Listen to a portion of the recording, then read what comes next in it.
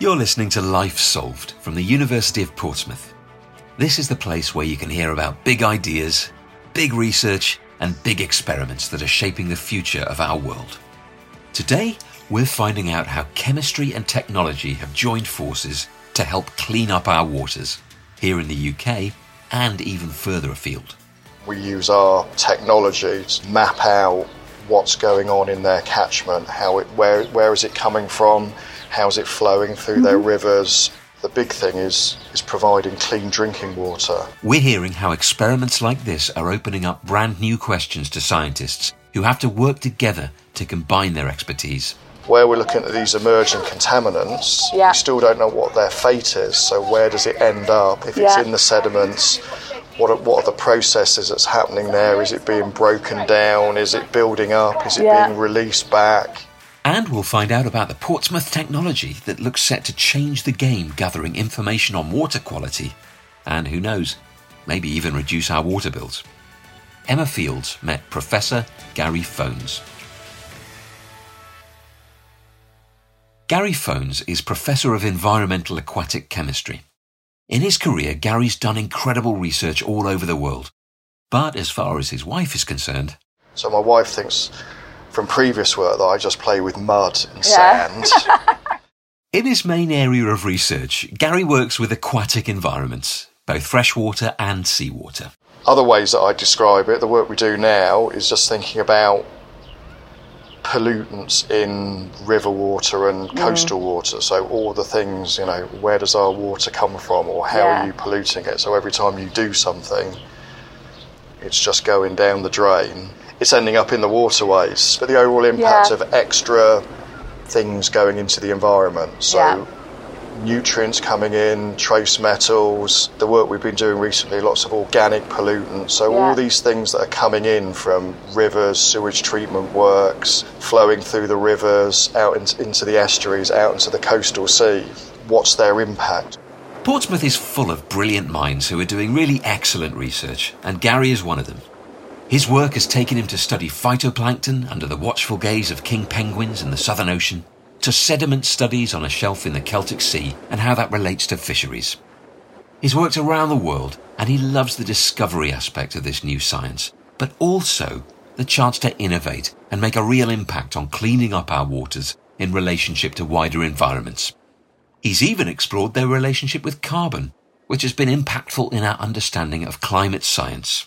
The first one is this whole discovery science and trying to understand things that we don't know. So how do various processes work? So some of the sediment work I did with the passive samplers was looking at these small scale processes, which no one knew how they worked. No one knew that they worked at this sub-micron scale, and there was all these small micro niches of metal release and recycling. And I suppose, and the other one is this innovation side, is the, how can we use passive sampling to help the water industry or environmental regulators? Because it's kind of been proven that taking spot samples of water isn't really the best way to do environmental monitoring programs. So if we can use passive samplers to further our understanding of what's happening in the aquatic environment, riverine inputs, and then link that into sewage treatment works, etc., can we help ultimately clean up the UK rivers and coastal waters? Maybe we don't have to reach good ecological status now with post-Brexit, but saying we do take all of that on board, how do we reach good ecological status? You'll hear more about passive sampling later. Gary's pretty humble, but this is an area of cutting-edge tech that he's developed, and it has the potential to change the way we manage water quality the world over. If all this chemistry seems a little far from home, let's look at one example from Gary's work on how carbon gets locked away in our oceans. There's this thing called the biological pump. So it's essentially photosynthesis. Algae use up or utilise all the carbon dioxide, photosynthesise, lock that carbon dioxide away into their algal parts. They then die, sink down through the water column, taking that inorganic carbon that they've converted to organic carbon. That then sinks down into the deep sea, potentially is either recycled back up into the surface or can be taken down into the deep sea and sequestered away, so locked away. So algae are pretty essential for taking carbon out of our atmosphere. So once it gets below a certain depth, it's not going to be recycled back up into the surface ocean. So where you get lots of mixing due to the fact that it's always windy at sea, and it stirs all the surface up and it just recycles it. But once it can get past, say, hundreds of metres and thousands of metres, then it all sinks down to the bottom, and then it will just be moved around with bottom circulation and not just mix straight back up. So that's very deep sea, global deep sea oceanography. In the past, Gary's looked at geoengineering, where increased iron in the water helps these algae or phytoplankton bloom, to see if it increases the amount of carbon they take out of the atmosphere. There's since been a move away from geoengineering in science. The iron's good because it makes the phytoplankton grow. What isn't good is you then get ecosystem shifts, so you might get different types of phytoplankton, zooplankton, and you change the whole structure. So what used to live there might change. Yeah. Phytoplankton may play a key role in the whole structure of an aquatic ecosystem, but there's more than one type of algae, and some have more useful functions than others. Algal blooms are the result of increased nitrogen and phosphorus, or N and P, in water systems. Now, this might come from man-made sources like dishwasher tablets or sewage treatment works, and all of it has an impact on our interconnected water systems. So if you get big algal blooms, there's different types, but you can have ones which are called harmful algal blooms, which can release toxins, and those toxins are the ones that go into the shellfish. So you might see areas where they go, we've had this big algal bloom, please don't eat any shellfish. The other one is if you just get eutrophication and lots of phytoplankton, then that sinks down onto the seabed if it's shallow, and that uses up all the oxygen. So there's no oxygen in the bottom waters, there's no oxygen in the surface sediments. So that's the other impact that has. We were looking at what happens when all the nutrients come down the rivers and into the harbour. So it was quite local. It was at Christchurch Harbour, and so we were looking at the Stour and the Avon. So we were doing high resolution monitoring. So we were taking samples every so many hours or so, using different automated techniques, and then trying to work out what the fluxes were. So that was like how much N and P was coming into the Christchurch Harbour. So that was one bit of the work package. And then the other one I was doing, which is sediment biogeochemistry. So this is what happens in the surface sediments. So when all this new nutrients come in, or we've got all the phytoplankton, and it all rains down onto the seabeds, what happens then? So does it get taken up by the sediment? Does it cause different processes, lots of different chemistry going on? Oxygen's used up very quickly, so all the chemistry in the surface sediments changes, so it's a completely different environment. Nowadays, Gary works mostly with water companies, the companies that either provide clean water, take dirty water away, or do both. So initiatives with the water companies is you've got two ways to try and protect either the water supply or the waterways. One is this thing called end-of-pipe solution. So that's basically lots of money and lots of technology trying to clean everything up at the sewage treatment works or at the water supply works. The other way that people look at it, and that's where our work comes in, is this thing called protect the source.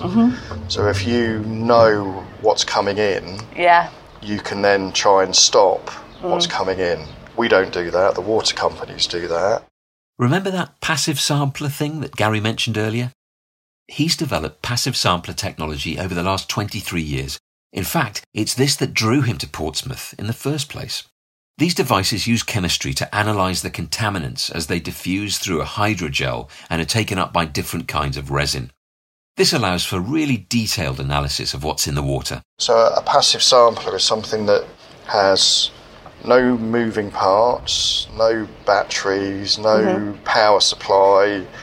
It's something that a device that you put in the water or in the sediment, and it accumulates the contaminant over time. You can then do the analysis. So you take it back out of the water, take it to the lab, extract the contaminants back off the thing that was sequestering, so building up, pre-concentrating everything, and then you can work out what contaminants were there, and then you can then work out what the concentration was as well. So I've worked on numerous different passive samplers, so for metals, nutrients, radionuclides. We did some whole load of uranium work with Atomic Weapons Establishment. Okay. We've done ones for tributyl tin, the stuff that you used to paint on the bottom of boats to stop anti-fouling. Yeah. Gary came to Portsmouth because of the work done to develop passive sampling and because of the strong marine science background. It brought everything together for him, and soon he joined forces with Graham Mills and Richard Greenwood to develop the ChemCatcher. He told us about his role. So since I started, and then when Richard retired, mine has really been pushing the innovation side of ChemCatcher, of trying to work with the water companies and how we could use it as a monitoring tool for them. So this is essentially all our freshwater work now, but it's still freshwater into estuaries. And so what happens with the ChemCatcher is, again, that sequesters, pre-concentrates the contaminants over time, and so we can try and help the water companies see where all these contaminants are. So if you imagine a river with lots of tributaries and bits coming in everywhere, that all come down to a central location where the water's abstracted, where they take it off for clean drinking water. Yeah. If they detect something there that breaches water framework directives, where's it coming from? And what's more, the ChemCatcher means that sampling can be done cheaply and efficiently, which is great for our water bills. So you can go out and spend lots of money sending somebody out to collect spot samples everywhere, so it's like a bottle of water.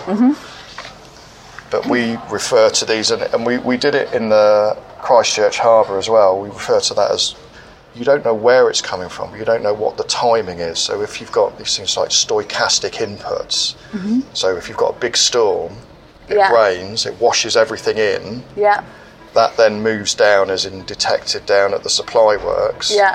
But it might have been the day after the person went out with the bottle of water.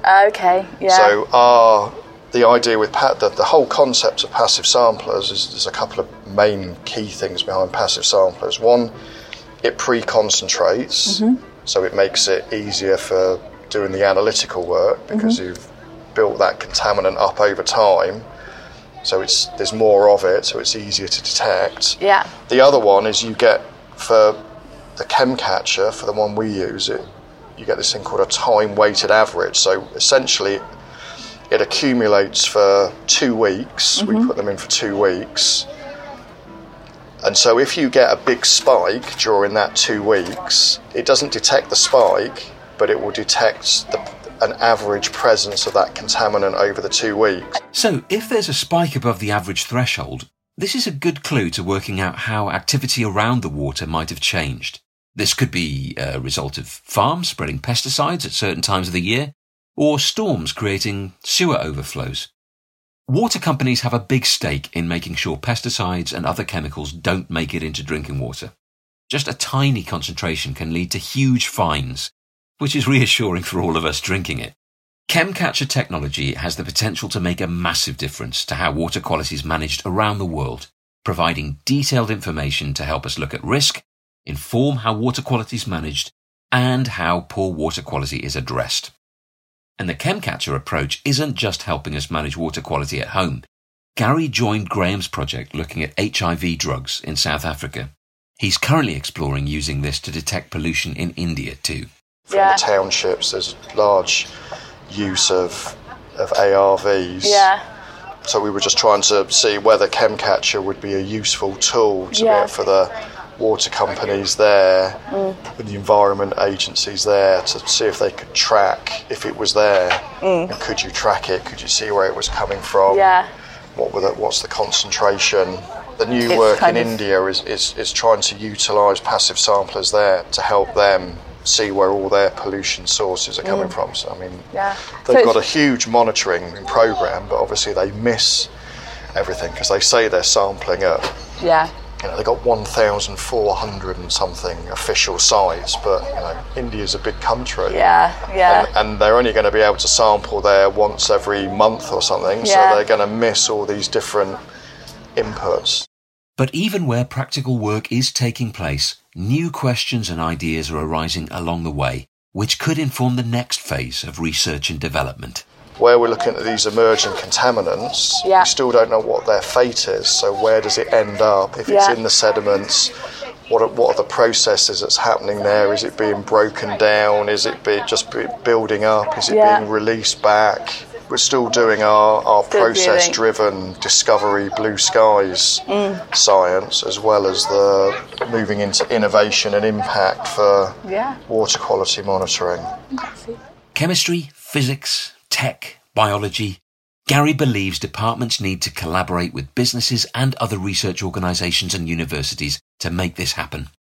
This was the case on the Celtic Sea Shelf project he mentioned earlier. So that Shelf Sea one was it was multi-institutional, and they call it multidisciplinary, but it was very interdisciplinary, because we were working on that specific problem of what's happening in the shelf seas, and it was very biogeochemistry. But there was myself, who was chemistry, working with people who did the physics, working with people who did technology, working with people who did still science, but people who did the microbiology. So it was bringing all these different disciplines together to try and answer a particular question, which just myself, as an aquatic chemist, couldn't answer on my own unless I had somebody that had designed some technology piece of kit that we put on the seabed to do our experiments, which we then use someone else to determine the biological bits to go with our chemistry. And so I suppose that's, for me, I've always done multidisciplinary work. It's trying to link it together, so it's interdisciplinary work to bring that together. If there's one thing we've learnt in Life Solved so far, it's that water is political. It underscores every aspect of life on Earth, and for that reason, it's a great theme to connect the disciplines. You might remember our episode with Steve Fletcher. He talked about bringing together cross-department decision-making over ocean policy. Gary's next focus is on microplastics in marine environments. But his work in water crosses many different areas of research, from land and human uses to citizenship, sociology, economics and health. He sees it as his primary role to give decision-makers the evidence they need to change policy and make a difference in everyone's lives. I mean, people always write stuff in grant proposals and things about how we're going to change policy. And it's like, you're not going to change policy. You need to produce data and evidence to give to people who can then have an impact on the people who then change policy. So there's a definite chain of command. Ours is to produce the evidence and the data that we can then say, how can this be used? And so people can make an informed decision, you would hope. Thanks for listening to this episode of Life Solved from the University of Portsmouth. You can find out more about Professor Phones and his work online at port.ac.uk/research. In this series, we've covered amazing technology, revolutionary approaches to our environments, and I hope you've learned as much as I have. We'd love to hear your thoughts on the ideas and applications for how our work impacts your world. So get in touch with us on social media using the hashtag LifeSolved. And if you have a friend that would find the episode interesting, do share it with them too and start a conversation. That's it from me and the team in Portsmouth for now. But we'll be back again soon with more great ideas.